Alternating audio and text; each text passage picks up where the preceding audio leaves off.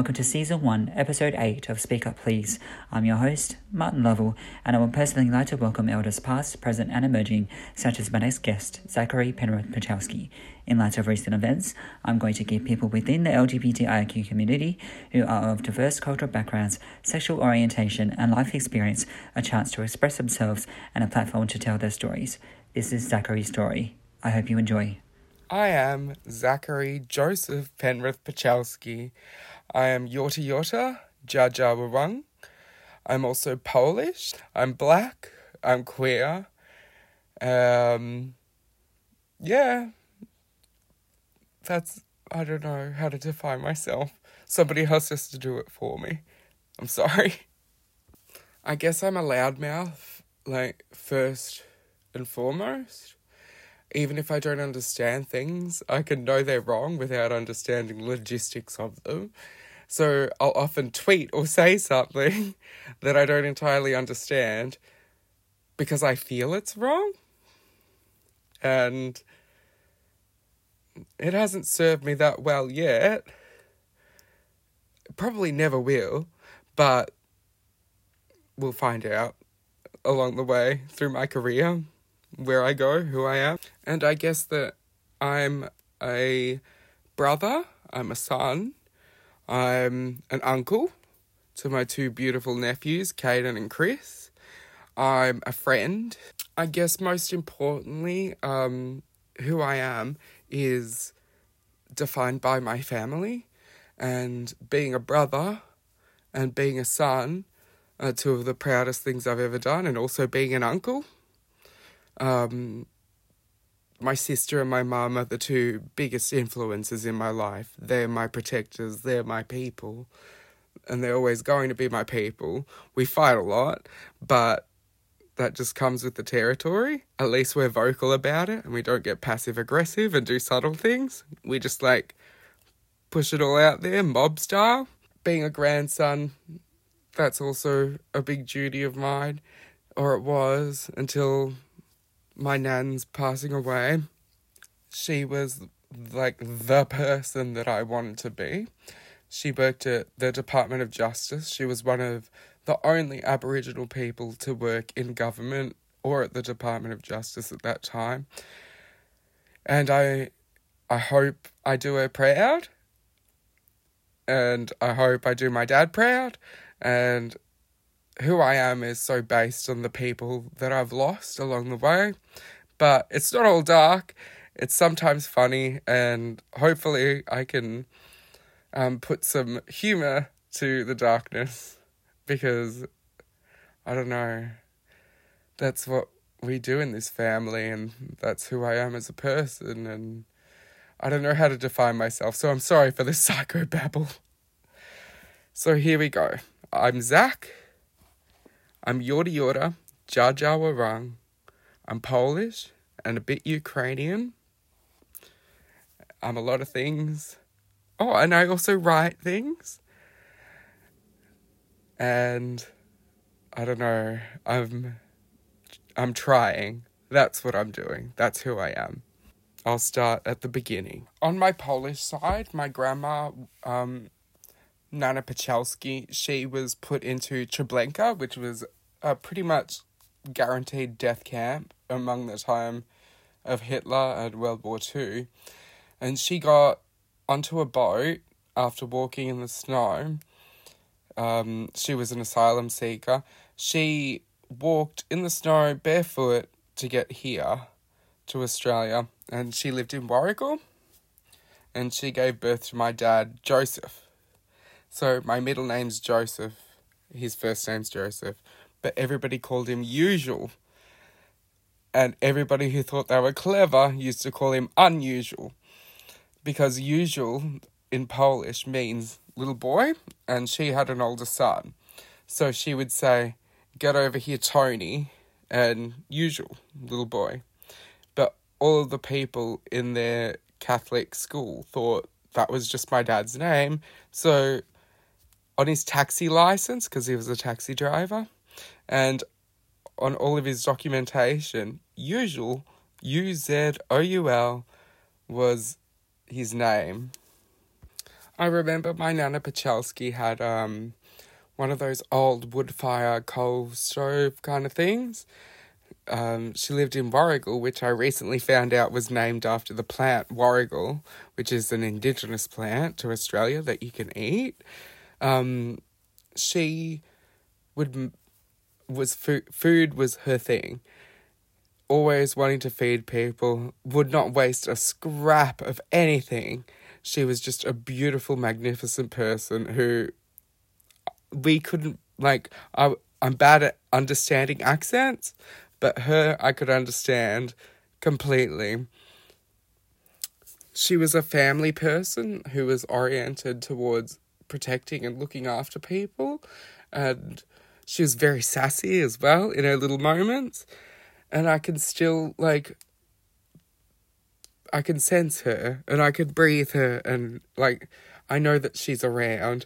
I'm not a very spiritual person, but I think that she was a really important influence on my life, even though I didn't get to see her as often as I guess I should have, but that's just how life ebbs and flows. She made a mean borscht, which is beetroot soup, for those of us who don't know what borscht is, but with rye bread, and it was she used to freeze it in ice cream containers, and she always used to give us peppermint ice cream, peppermint choc chip ice cream, and her house was spotless, and she looked after my cousin Paul and Lynette, and they were basically like children to her. And from my, I don't quite understand this period in time, but Paul and Lynette were very special people. Lynette is still in my life. Unfortunately, my cousin Paul, when I was probably 6 years old, he had suicided. And I remember that day, and that's one of my very first memories. His method was he had gassed himself in a car in my nan's house, and I was probably 5 or 6 years old. And me and my sister, we loved him. He introduced us to Queen and the Rolling Stones and Nirvana and all of those trendy rock groups at the time. And he was a really good person, and I still miss him. And only in my later years would I find out that he was trying to figure out a way out of Warrigal, out of that small town life. And I think that leaves a really interesting juxtaposition, because it's for me, someone from metropolitan Melbourne, to go visit a small town, country Victoria, that's a treat for me to go out there. But for people out there, it's not all that it seems to be, and they want to be here. So, I don't know, he's one of the people I miss, even though I didn't get to know him that much, but I still very much remember him. He's one of my first memories, and I still, I remember his jet black hair, and he looks kind of, in some ways, similar to my dad. I remember, specifically, when he passed away, me and my sister were outside. We weren't allowed in. All the grown-ups had to go in. And then we got these icy poles, in the plastic tube things. And I got a green one, and I thought it was lime. And I was so disappointed when I, started eating it, and it was mint. And I don't know why that memory stands out so, strongly for me. But that's part of, I don't know, that's just what it is. I remember the taste of mint. And my sister had this, raspberry flavoured or whatever, and she would not share it. She would never share anything. And that kind of speaks to who she is as an adult. It's kind of interesting how we grew up, and who we are as grown-ups is very informed by who we are or who we were as children. So we had her, Nana Pachelski. She was white hair Nan, and then we had black hair Nan, who was my grandmother, my Aboriginal grandmother, who was Jaja Rawang. She was black-haired Nan, and I would move heaven and mountains for her. Her story, quite like Nana Pachelski's, was born of men letting you down, and she was also Aboriginal in a time where it wasn't okay to be Aboriginal. She was born in a humpy, which means basically like a shanty town under the bridge. She had pet turtles and kangaroos and stuff like that. And they were always on the watch out for government cars because this was in the time of the stolen generation. So when that lady tried to rip, there's this social media video of this lady, her name is actually Karen, tries to rip down the Aboriginal flag from this Aboriginal family's home. That was beautiful to watch because it was like a totality of everything that had happened. And she proclaimed, "Go back to the humpy by the river." And my grandma was born in a humpy by the river. So, fuck you, Karen. And that's her actual name. And interestingly enough, my mum's name is Karen. My grandma, she was Carmel Priscilla Nelson. And she was an unstoppable force in my life. And I'm very grateful that she was in my life. She's somebody who I would do anything for. And unfortunately, she passed away in 2013. It was, for me, not interesting. It was devastating to see somebody who was so vivacious and filled with life and such a fighter, because what she had done in her lifetime was so interesting. She lived in Marupna Shepton area, and she had all these babies. She had 5 babies, and there was sexual assault or molestation of these children by her partner, who was a truck driver named Victor Barry. And Victor was a white guy, and he was attracted to her. She was quite a beautiful, remarkably beautiful woman. And she was with him for about 10 years. So for 10 years, this kind of abuse went on. And my mum, my auntie, and all of my uncles had gone through this, but they didn't each know about each other's abuse.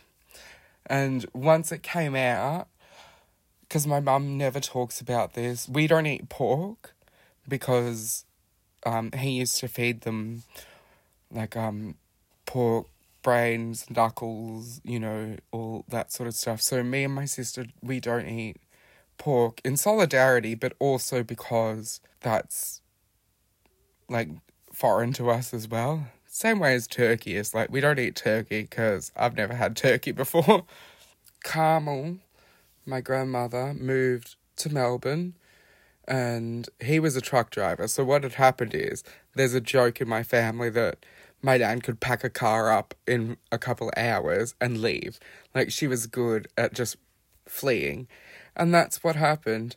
He was a truck driver, he was doing a job, and she had found out about what was happening to her children, and she packed up a car and left, and she came to Melbourne. When she got to Melbourne, they lived in a flat, so her and her 5 kids, 4, 5, and Victor, or as my auntie and my mum would call him, that fat cunt, he turned up. And he begged for her forgiveness and tried to get her back. And she had considered it. And then my auntie and my mum were like, "Well, you can go, but we're not coming with you." And Nan, obviously, or not obviously, because that's not the way it always goes for many people, but she picked her children over a man. And back in those days, to be a woman without a man must have been a great, like, disappointment or something. And in the meantime, my mum, who was born in 1962, still wasn't considered a human being anyway, because she was born Aboriginal, full Aboriginal. Not that percentage matters, but back then it very much did. So these days when people ask me, or they compliment me saying that I don't look that Aboriginal, it's an insult, because that means that Aboriginal is ugly, when I think, or I hope that I will eventually think that I'm beautiful. I don't see it yet. I don't know.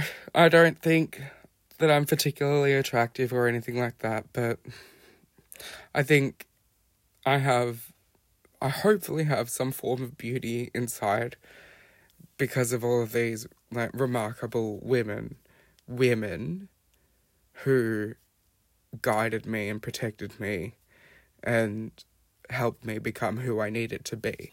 My nan had this weird obsession. Not weird, but she really loved the Alien movies. Alien, sci-fi. She especially loved Sylvester Stallone and Arnold Schwarzenegger. But out of all of these things, her favourite tool is the flamethrower. Even in her later years, she got dementia, Parkinson's, and all of that, and such a vivacious woman who had lived such a big life, who had struggled and carried a family. And she, by the way, when she got to Melbourne, she did night school with my mum, and she ended up working at the Department of Justice as one of the first Aboriginal people to work there, and she was remarkably obsessed with a flamethrower still. So anytime she would come over for Christmas, we would be watching Aliens, Predator, all of that sort of stuff. And so I have this addiction to sci-fi movies because of this. And she hated dialogue, and this is very similar to my mum and my sister. They all hate dialogue, and they're like, hurry up, just use the fucking flamethrower. One time, I was at my nan's house. She bought her own house in Castlemaine, near Bendigo. And for an Indigenous woman to own a house is massive. But me and my sister, we used to go visit her every summer. And she didn't have we were her closest, grandchildren, me and my sister. She always loved us, she always remembered us, she always, even when her dementia and all of that kicked in, she always knew who we were. But we have other cousins who weren't that great and hadn't seen her for years and years and years. And so one of them rang her, and she's so used to, like, other people's bullshit that when they rang, it was like, ring, ring, hello. Hi, Nanny Carmel, it's blah, blah, blah. How are you doing? And then my nan would say straight back, I don't have no money. Bing! And then the phone would hang up. Because she always assumed people wanted something out of her instead of her. It was just a really interesting characteristic. And it's kind of funny because I have that as a 29-year-old now. I always expect that somebody either wants something from me or wants to do something to me. Nobody just wants to be near me. So that's always been a characteristic I've carried. In terms of mental health, it's not really discussed, or it's never really been discussed in my family, which is unfortunate. And we're as an Aboriginal person, I am expected to just endure or go through it, and eventually it'll be all right. Like, miraculously, it'll work out on its own. But that wasn't to be for me, because obviously in my life, and the life of my ancestors, nothing comes easy. So here's the part where queerness, aboriginality, and all of the things kind of come together. I think my family, we were defined as being like the poor people. Like, there used to be those Adidas shoes with the 3 stripes down the side. They were like velour or whatever that material was. And I had the cheap home brand versions of them, which, like, there's no pity or anything for them. We did what we could. Those shoes are fucking $80 today. And so we did the best we could. Like, my mum did the best she could for us to fit in. But our school uniforms, they were always they were worn out. So our school uniform was navy blue and pale blue. So navy blue shirts, polo tops and everything, and then navy blue shorts, pants, jumpers, and they were like $40 a piece. And that's a lot of money when you don't have money at all.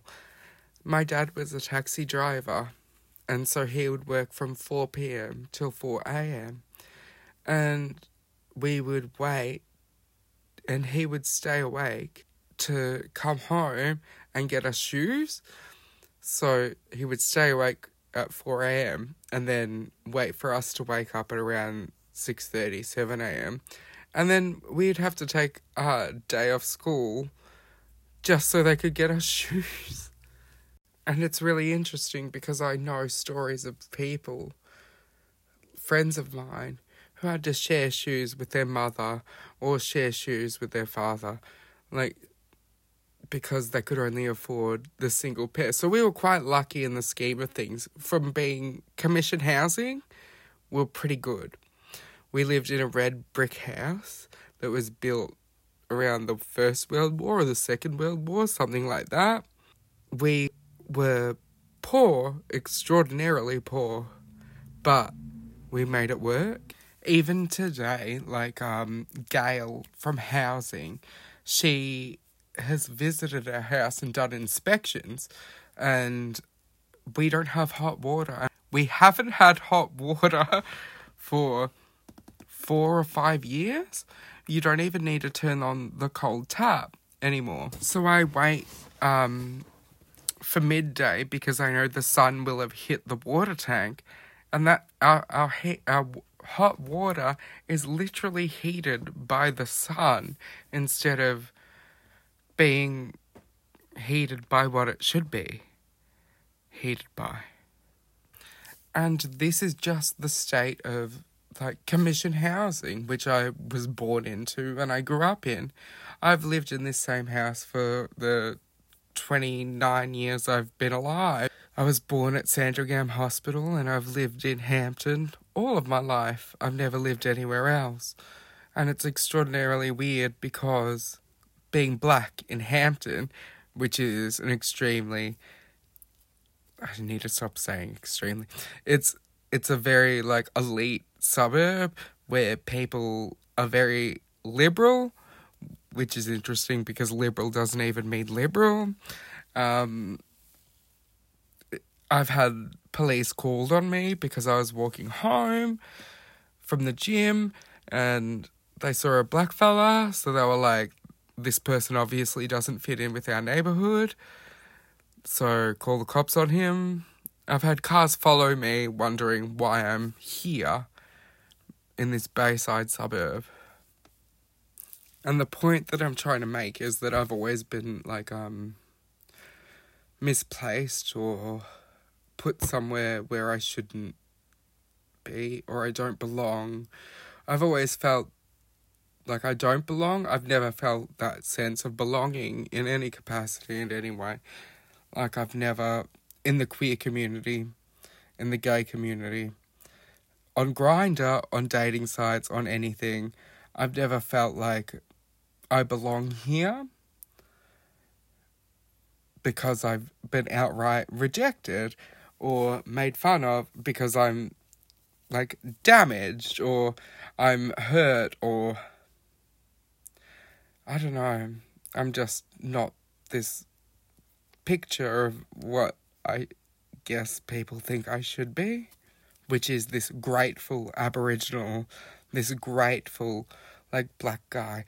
I'm happy. I have to be positive all the time. I'm going to share with you all of the positive things instead of the darkness and, like, the shit things that happen when you come from the places that I've been. It should always maintain happiness.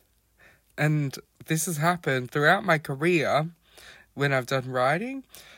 I've always been told, no, they don't want to hear about that. Like, your darknesses, your dark shit. Like, my father's suicide, which we'll talk about later. They don't want to hear about that. They want to hear about the good, happy Aborigine. They don't want to hear about the struggling one. They don't want to hear about the one that has real life situations. And it's really interesting because on social media I follow a lot of white fellas. And they will literally encourage each other. Like, pack a sandwich if you're going to go visit Centrelink or anything to do with housing. And I always found it interesting because the squeaky wheel gets the oil. So if they complain the loudest, which they do, they get the most attention. But this is just so normalised for people like me that it's not even worth mention. So then I watch people mention it and I'm like, oh, well, okay. You got it. You get all the attention. It's not about the attention, but it's about a white person said it. So they're going to get, like, something corrected about this.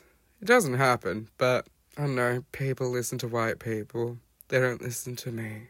When I write about my experience being queer and Aboriginal, it always is faced by white, cis, gay guys trying to destroy my narrative or whatever the fuck, but I'm just trying to tell you how it is for me.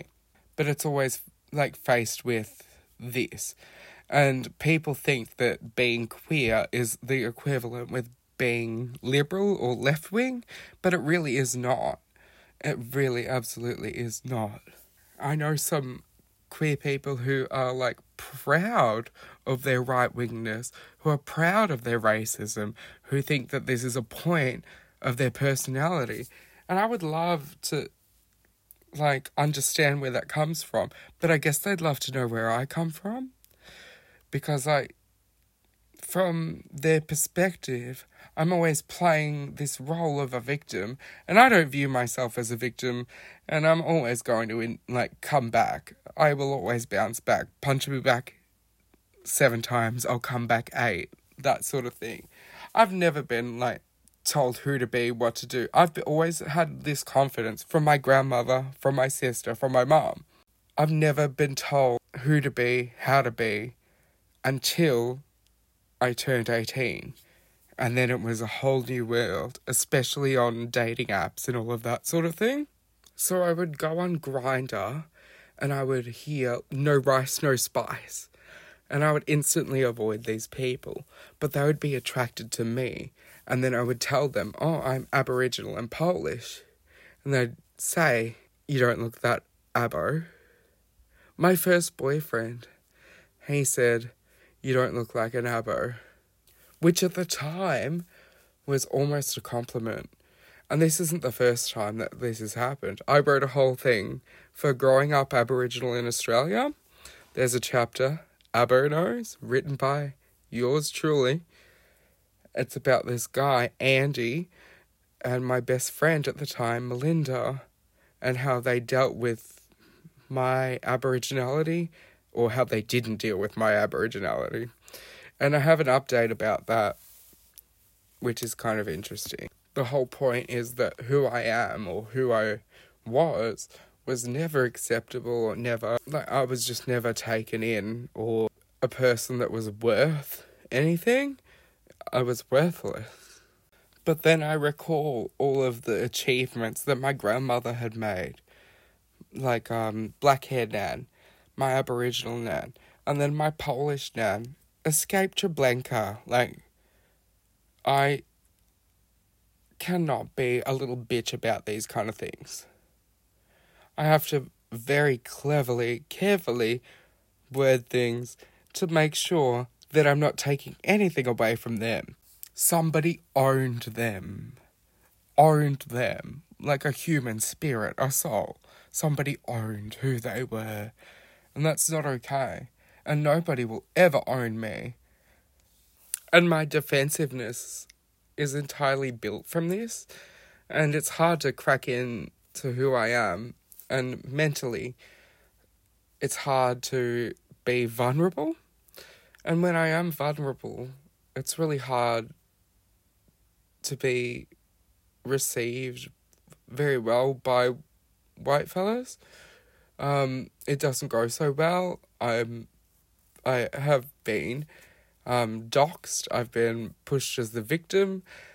I've been not pushed as the victim. I've been told that I'm victim playing, and they will downplay the story, but the impact on me is forever. But that doesn't matter in their opinion, especially with Abo Nose. The story with Abo Nose is that I was with a friend, my best friend at the time. We were probably like 14 or 15, and we were looking at photos on MySpace, because MySpace was the rage at the time. We were looking at photos, and then her new boyfriend at the time said, she has Abo Nose, and I left. I left her house, and I would visit almost every day because we had nothing to do. And I was told that I was the drama queen. I was always making things about me. I was, like, all the worst things. And she apologized recently because we got in contact. And I started speaking to her again, and I miss her dearly, because she was somebody who I thought understood where I came from, because parts of her mirrored parts of me. Like, we both came from commission housing. Our houses, they looked the same. Like, she didn't need to tell me where the bathroom was, because her house was by design exactly mirroring mine.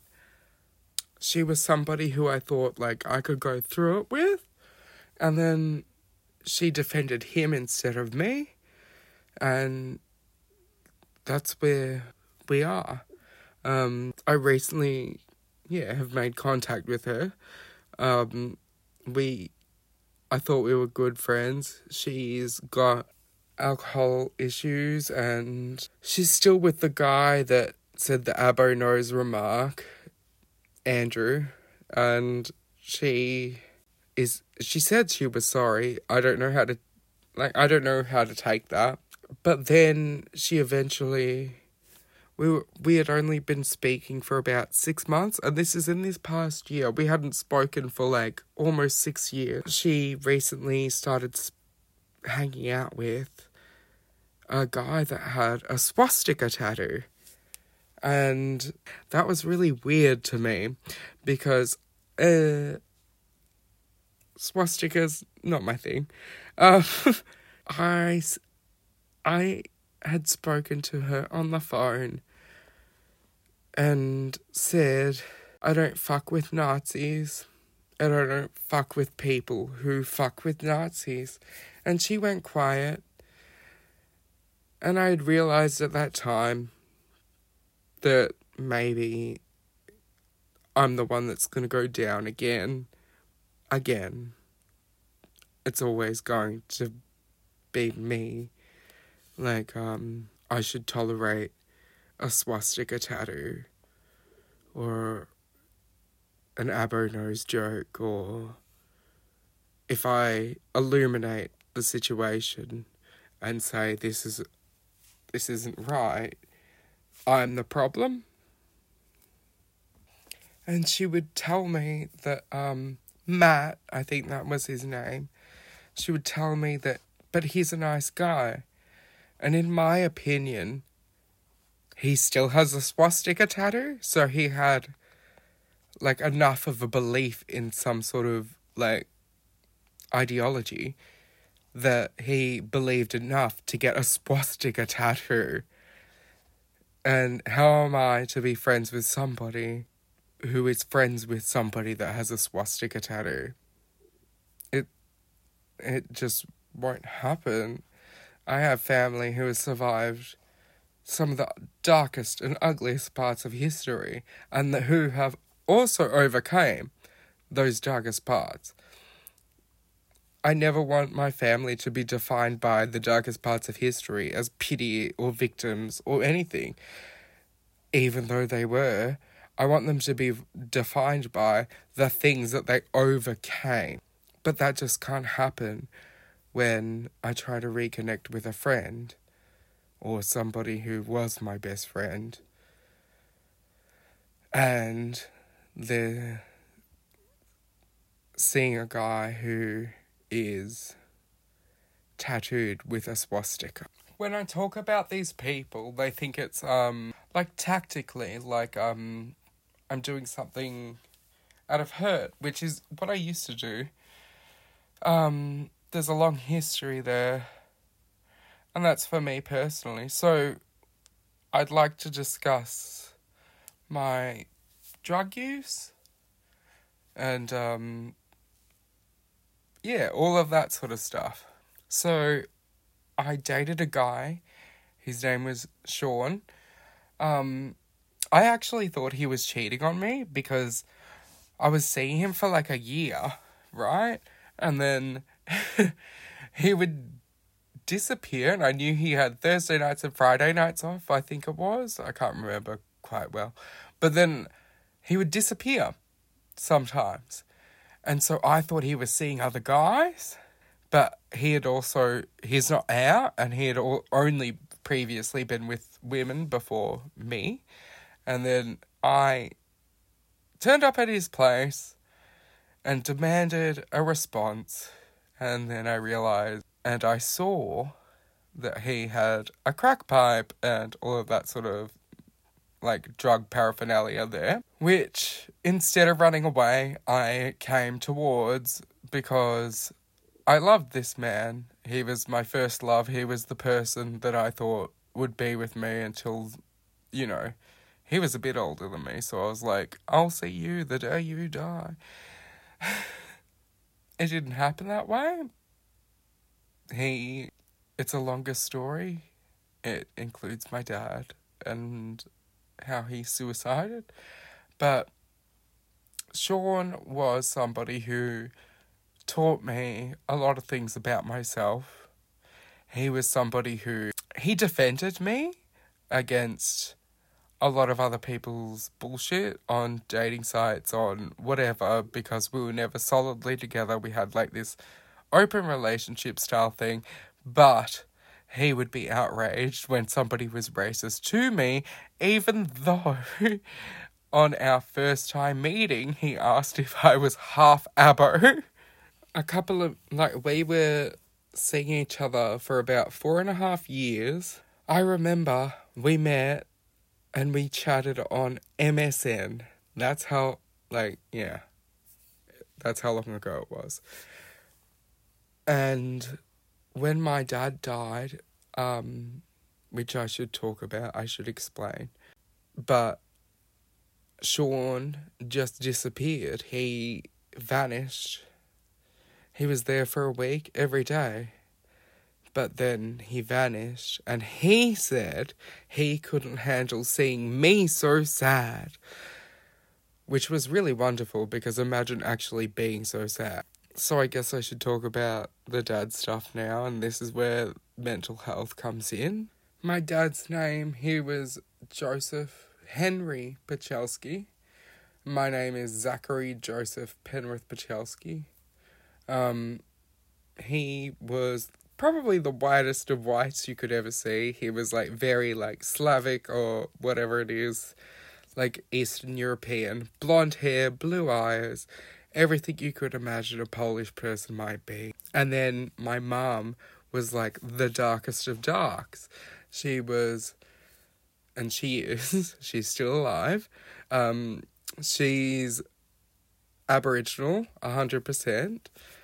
If percentages matter to you, I'm so used to explaining percentages of my family. I'm exactly half caste and somebody who would have been taken away in the stolen generation. So there we go. He left Warrigal. He went to university. He drove taxis. And the way my mum would explain how they met would be she was on her way home from working at the Indigenous Legal Service.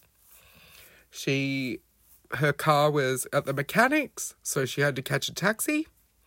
And he happened to be the taxi. And she invited him in for a cup of tea, and he never left. That would be her story. And then a couple of years later, probably 5 years after they met, they had my sister, Kira Hope, Penrith Pachelski. And then they had me 2 years later. And there's plenty of photos of them with my sister Kira. There is hundreds, if not thousands of photos. But God, they must have gotten tired by the time I came along because they were like, oh, fuck it. Like, barely took photos of me. And even when I am in a photo, I'm blurry. On the 29th of September 2014, just after my 24th birthday, my dad made a decision to end his life. He was still with my mum. A lot of people assume that he was the Aboriginal one out of my parents because of Aboriginality and suicidality. A lot of people think a lot of things about him. He had a lot going for him. He was 60 years old. He had just turned 60, and it's still there. It still hurts. It's never not going to stop. I'm sitting here in my spare room, picking at the carpet, trying to think of a way to describe how that hurts. It's undescribable. I enjoy saying things for shock value and seeing people's faces when I say dumb shit. But this time it just wasn't. It was actually shocking shit. And it was real. So I woke up. It was probably 8:15 a.m. I made toast and baked beans and a cup of tea in my kitchen, but I never looked out the window. And if I did look out the window, I would have seen it. And so I made those. I ate them. I went back to sleep. My lamp was turned off because he was obsessed with electricity. He was obsessed with, everybody turn the lights off. Like, we can't afford this shit, that kind of thing, because we're poor, obviously. And then even when he took his own life, suicided, whatever, he still turned off my lamp beside my bed. And then I noticed, because he was a taxi driver, it was a Monday morning, and normally he would get a lot of fares that were in cash, and he would pay he would pay the bills on the Monday morning. So he would stay awake till the post office was open, because that's back in the day before... Oh, it's not back in the day. He was just, against the internet. So he would pay his bills in cash, in person. He never had a bank account. He never did any of that shit. He never had savings. He didn't have superannuation. Nothing. But he would go pay in cash. And so I thought that's what was happening. And then I went back to sleep, and I woke up at about 11 o'clock because I had nothing to do. And then my dogs, Stella and Misty, they looked, I don't know, if you have dogs, you know what I mean, or any pets, or anything for that matter. You can tell they're different barks, or different cries, or different anything, and so his car was in the driveway, but he wasn't in bed with my mum, and that was when, like, the gears started turning, and I knew something was wrong, because this had never happened before. And I checked the car, I checked the back seat, because occasionally he would fall asleep in the back seat of the taxi or his car while waiting for his job to go off. And because I don't know if anybody's familiar with taxis, but the machine goes beep, beep, beep when there's a job available, if you're in the area. And he would do that around here in Hampton, because, especially on a Monday morning, because a lot of them would be airport jobs, which would be worth a lot of money, and they would pay the bills. And he wasn't there. He wasn't asleep in the back of the car. I checked the lounge room. He wasn't there. I asked Mum where Dad is. He wasn't there. And I walked into the bathroom and, like, all the rooms of my house, and it's a tiny piece of shit house. It's commission housing, red brick house. There's not much to, like, there's not many places you can hide. And he wasn't in any of the rooms. He wasn't in the car. So I went outside into the backyard, which my dogs kept barking and making a weird noise, and I feel like an idiot that I never listened to them or paid attention. And I walked outside, and there he was. It's not normal to see what I saw.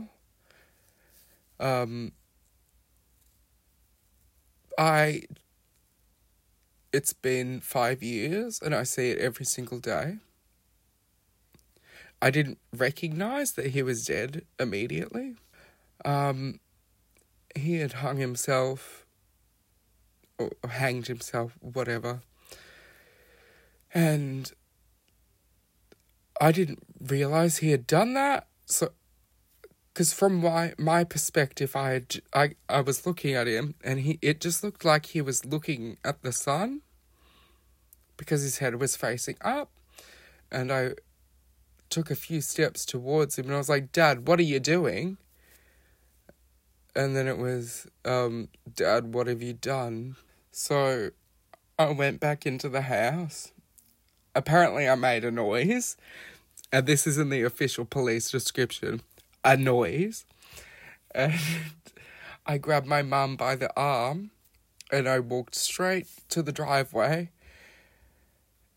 and I called 000, and they asked me, police, fire, or ambulance? And I was like, I don't know. My dad's dead. He's killed himself. And they were like, police, fire, or ambulance? And I was like, can you tell me? Because this is obviously, like, not a regular occurrence in my life. God hope. But yeah, I hung up on the person because they were like, police, fire, or ambulance? And I was like, I don't know. He's dead. So ambulance, no. I don't know. Police, maybe. Anyway, I hung up on the person because they kept getting aggressive at me because I didn't know what I wanted. And then they said, well, if you don't tell us, we just won't send anybody. So I was like, fine then, don't send anybody. And I hung up. A few minutes went by. Police, fire, and ambulance all came at the same time. I remember the police officer. I really hope he's well. It's a really interesting story. I had to explain the whole thing to him. I had to describe who he was as a person, that him and my mum were still together. His name was Jim M. I'm not going to say his last name because it's pretty identifiable, but he was an amazing person. And so I'm sitting there in my t-shirt and track pants, not wearing any undies, and my favourite track pants had a rip right in the crotch. So my junk is hanging out, and I had an interview with him. I'm sitting on the stairs, so my dick and balls are hanging out. And he's talking to me all serious-faced. He was an amazing person. He was really good at interviewing. My sister turned up. That was when it all went to hell. My sister, I think she was about 20 weeks pregnant with her first son, Caden. His name is Caden Joseph. She had prepared things with the intention that my dad would still be alive, like world's best grandpa mugs or t-shirts or whatever. And she and I hadn't spoken for a very long time. And I regret that, and that'll never happen again. But she accepted. I called her when I had hung up on the 000 operator. I called her and I said, "Dad's dead," and the scream. I've never heard anybody scream like that before. It was like a soul cry. Like, if you were to, like, I don't know, it was just the biggest scream I've ever heard come out of the tiniest little body I ever saw. And it had even made the coroner, the fire, the police, and the ambulance people cry too. And they are probably used to seeing something like that because it's not uncommon, our story. And I need to stop saying that it's not uncommon because it happened.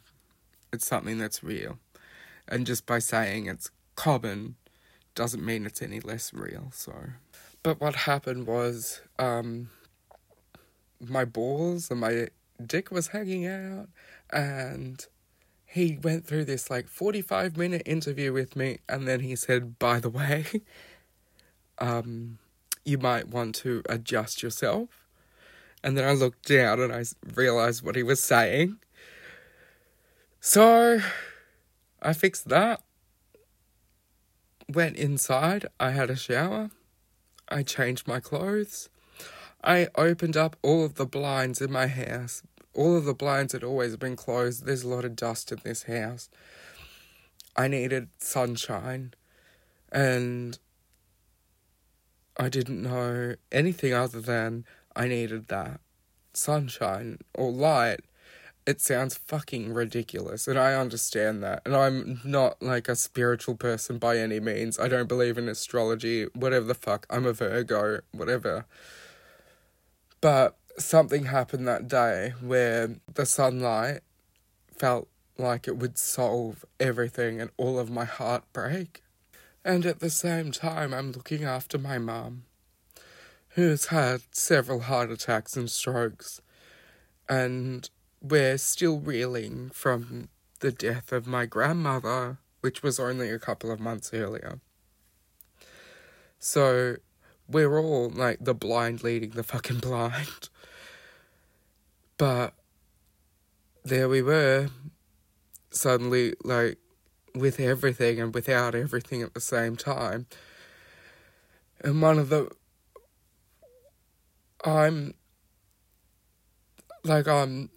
I hope that my family look at me as a problem solver, because I think I am. And I think that's one of my, best skills. I can be as fucked up as you could possibly be, mentally, physically, whatever. But I'll still try and help. And Dad didn't have superannuation, any savings, any money, anything.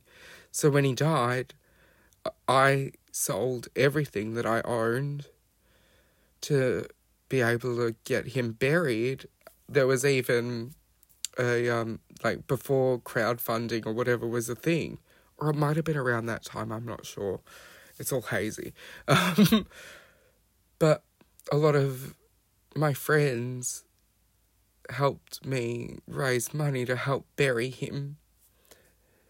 And it wasn't a funeral where we had a service. It was a graveside funeral.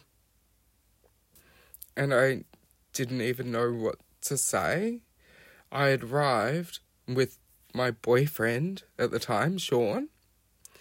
And I was meant to say a few words. I don't know. I felt put on the spot.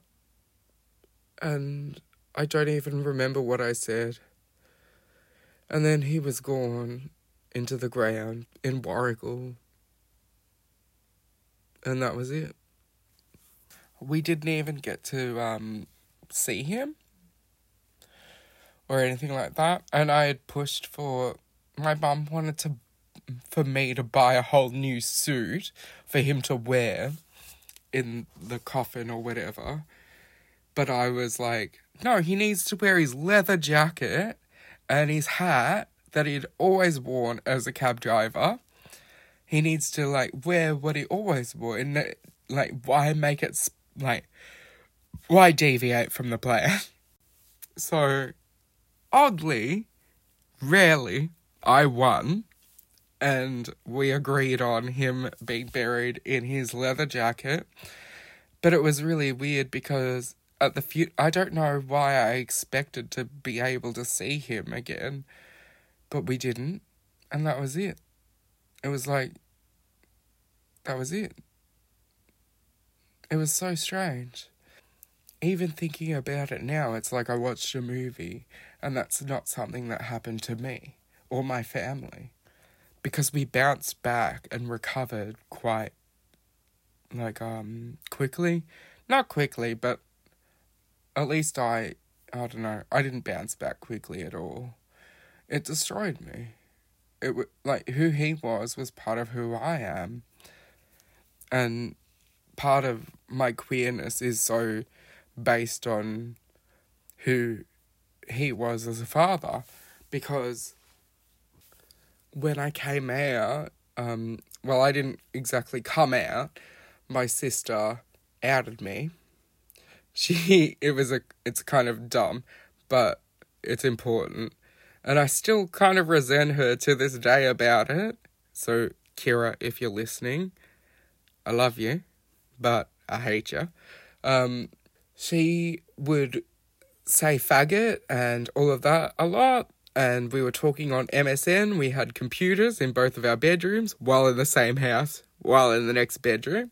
And she said, I wanted to get a haircut, and she said, only faggots get their hair cut. And I said to her, so what if I am one? And she is the most accepting person that's ever, like, lived on this planet for a straight person, right? And she went out to my mum and said, Mum, Zach's gay. And my mum said, as a first reaction, he can't inherit anything anymore. Not that my mum even had things that I wanted to inherit. I had never seen my sister so angry before. It looked like she was about to, like, get in a physical fight with my mum. My sister was so disappointed. And my mum weirdly became religious. Had prayer beads, like those wooden prayer bead kind of things. And listening to the, like, 5 a.m. on public television, they play, like, those, like, evangelical things, whatever, about how, like, I'm going to hell is basically the message. My sister, furious. My mum, aggro, even told me to kill myself because that would be better than telling people that she had a gay son. And that's not something I share openly because at this current time, I really respect my mum and I hope that she respects me. I'm not too sure, but I don't know how to deal with that. I don't know how to deal with being outed by my sister. All I know is that I am loved by my sister at the very least. And I hope that I'm loved by my mum, and I hope, like, her initial reaction was just some, like, reactionary bullshit. Because we all do that. So, I don't know. That's what I think it is. That's what I hope it is, at least. But anyway. After my dad died, so that's September 29, literally a month later, I was in university and I did my certificate in alcohol and other drugs, and then I did my diploma in alcohol and other drugs. And then I went on, and I didn't get to finish year 12 because I was my mum's carer, and I was really clever, and I did advanced maths, I did English lit, like I did all of the like highbrow subjects or whatever the fuck, but I never finished year 12, so university I thought wasn't an option for people like me. But I got there, and then I did criminology and psychology, double major, and I used it immediately as soon as I finished, got a job with it, and I've been told by my manager, by other people, to stop saying I won, like I've won like cash and prizes on Wheel of Fortune, because I did well. I got a 3.8 out of 4.0 GPA. My sister, since then, has had another baby. His name is Chris. He's beautiful. My mum, she's still doing as she will always do, being a battle axe of a personality. And I don't know, we're okay. We reflect, but it's not, I miss this it is, I miss this person. It's not, I'm hurt and I'm damaged, and it doesn't make us cry. It's, remember when Dad did this dumb thing? Like, my sister, for instance, would say, hey, Dad, I got an iPhone 4. And Dad, because he had shit-ass hearing, because he was a bass player in a band, he would say, oh, good on you, you got a knife and fork. He would hear knife and fork instead of that. Or, hey, Dad, can you get me those Snickers cookies? And he would come back with cookies and Snickers separately, thinking, yeah, anyway, that's my sister's experience.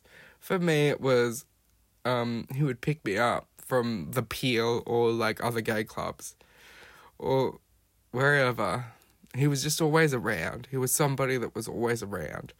And I felt safe just knowing he was around because he was a cab driver, so he's always nearby. And I'd call him and be like, hey, or message him and be like, hey, Dad, like, I'm here. Like, can you pick me up in an hour and take me home? And then that's just gone. And then, I don't know, there's a safety in knowing that somebody that's part of your family or that loves you is always there. But anyway, when I came out, or was forced out by my sister, love you, Kira, but you forced me out, he patted me on the back and he said, good boy. I mean, you're nearly 18 now. I mean, good man. And then he pat me again. That was it. And then he tried to give me a sex talk, and it was adorable. Because he was trying to, like, figure out, like, how to make it gay-oriented. And it was just cringeworthy, as you would expect it to be. But half the shit he did was already that. So he tried. He really tried. I really miss him. He was my person. Interestingly, or not interestingly, kind of a very common experience is I have suicidal ideation. Not intention, but ideation. I think about it every day. I think about him every day. How could you not? He is a missable person. But when you try to express that, or when you try to say that, people take it much more seriously than it should be taken. Ideology is much different to intent. And so recently with my mental health, I had taken a turn, and my grief, and I have even post-traumatic stress disorder because of what happened. People are extra cautious, or think I'm drinking too much, or I'm doing something too badly, or I should be doing this for mum, or whatever. But I have a full-time job now. It's related to my degree. But it's hard to try and separate who I am from my identity as a person is so related to who I am as a family member that it's hard to figure out who I am separate from that. So when you take away all of the things, all of the, son, brother, everything, who am I as a standalone person? I'm still figuring that out every single day. And that's actually something that's come up as a topic for myself. But I'm trying my best. I'm doing my best. And my life matters. And it's really hard to figure. I have such severely low self-esteem that figuring out that my life matters, Black Lives Matter, is that we have to put that on paint in a poster is extraordinary to me. And even though my mum might not have been the greatest parent at the time and may have said some hurtful things, and same with my sister, and same with my dad, and you know what, even my grandmother probably said some hurtful shit to some people. That doesn't matter, because we're still here and we always will be. And I am weakened because of them, but I am also strengthened because of them. Who they are is who I want to be. I admire so many parts about some of the people who had hated me the most. That girl, Melinda, who I wrote Abo Knows About, and her partner, Andy. They were extraordinary people. But they just were ignorant people as well. And a lot of people think that Aboriginality equals, anti-queerness, which is a really odd thing, because brother boys and sister girls, I see you, they're out there. We're here. Anti-queerness, I don't know who's saying anything other than that, but Aboriginal people have always been open to identity and sexuality stuff. There's never been a problem there. So, in the conclusion of my life, what can I say? I know that I have resilience. I know that I have grit, psychological grit, or whatever. I know that I give my best, and I've done everything that I possibly could. And I come from commission housing. I come from, red brick housing, kind of bullshit, growing up the only black person in a white suburb. We've done it all, and I am trying, and I guess that's what I said at the start, wasn't it? I'm trying my best. I'm just trying, and I hope one day my biggest thing overall is that I feel satisfaction in my life, in everything that I do, in that I have duty, that I have purpose, that I have love, that I have done everything that I needed to do, and then I'll be okay to go. And that's me. That's Zach. My name is Zachary Joseph Penrith Pachelski. I am Yoda Yoda, Jar Jar Wrong, Polish, little bit Ukrainian, and I'm your friend, hopefully. Bye.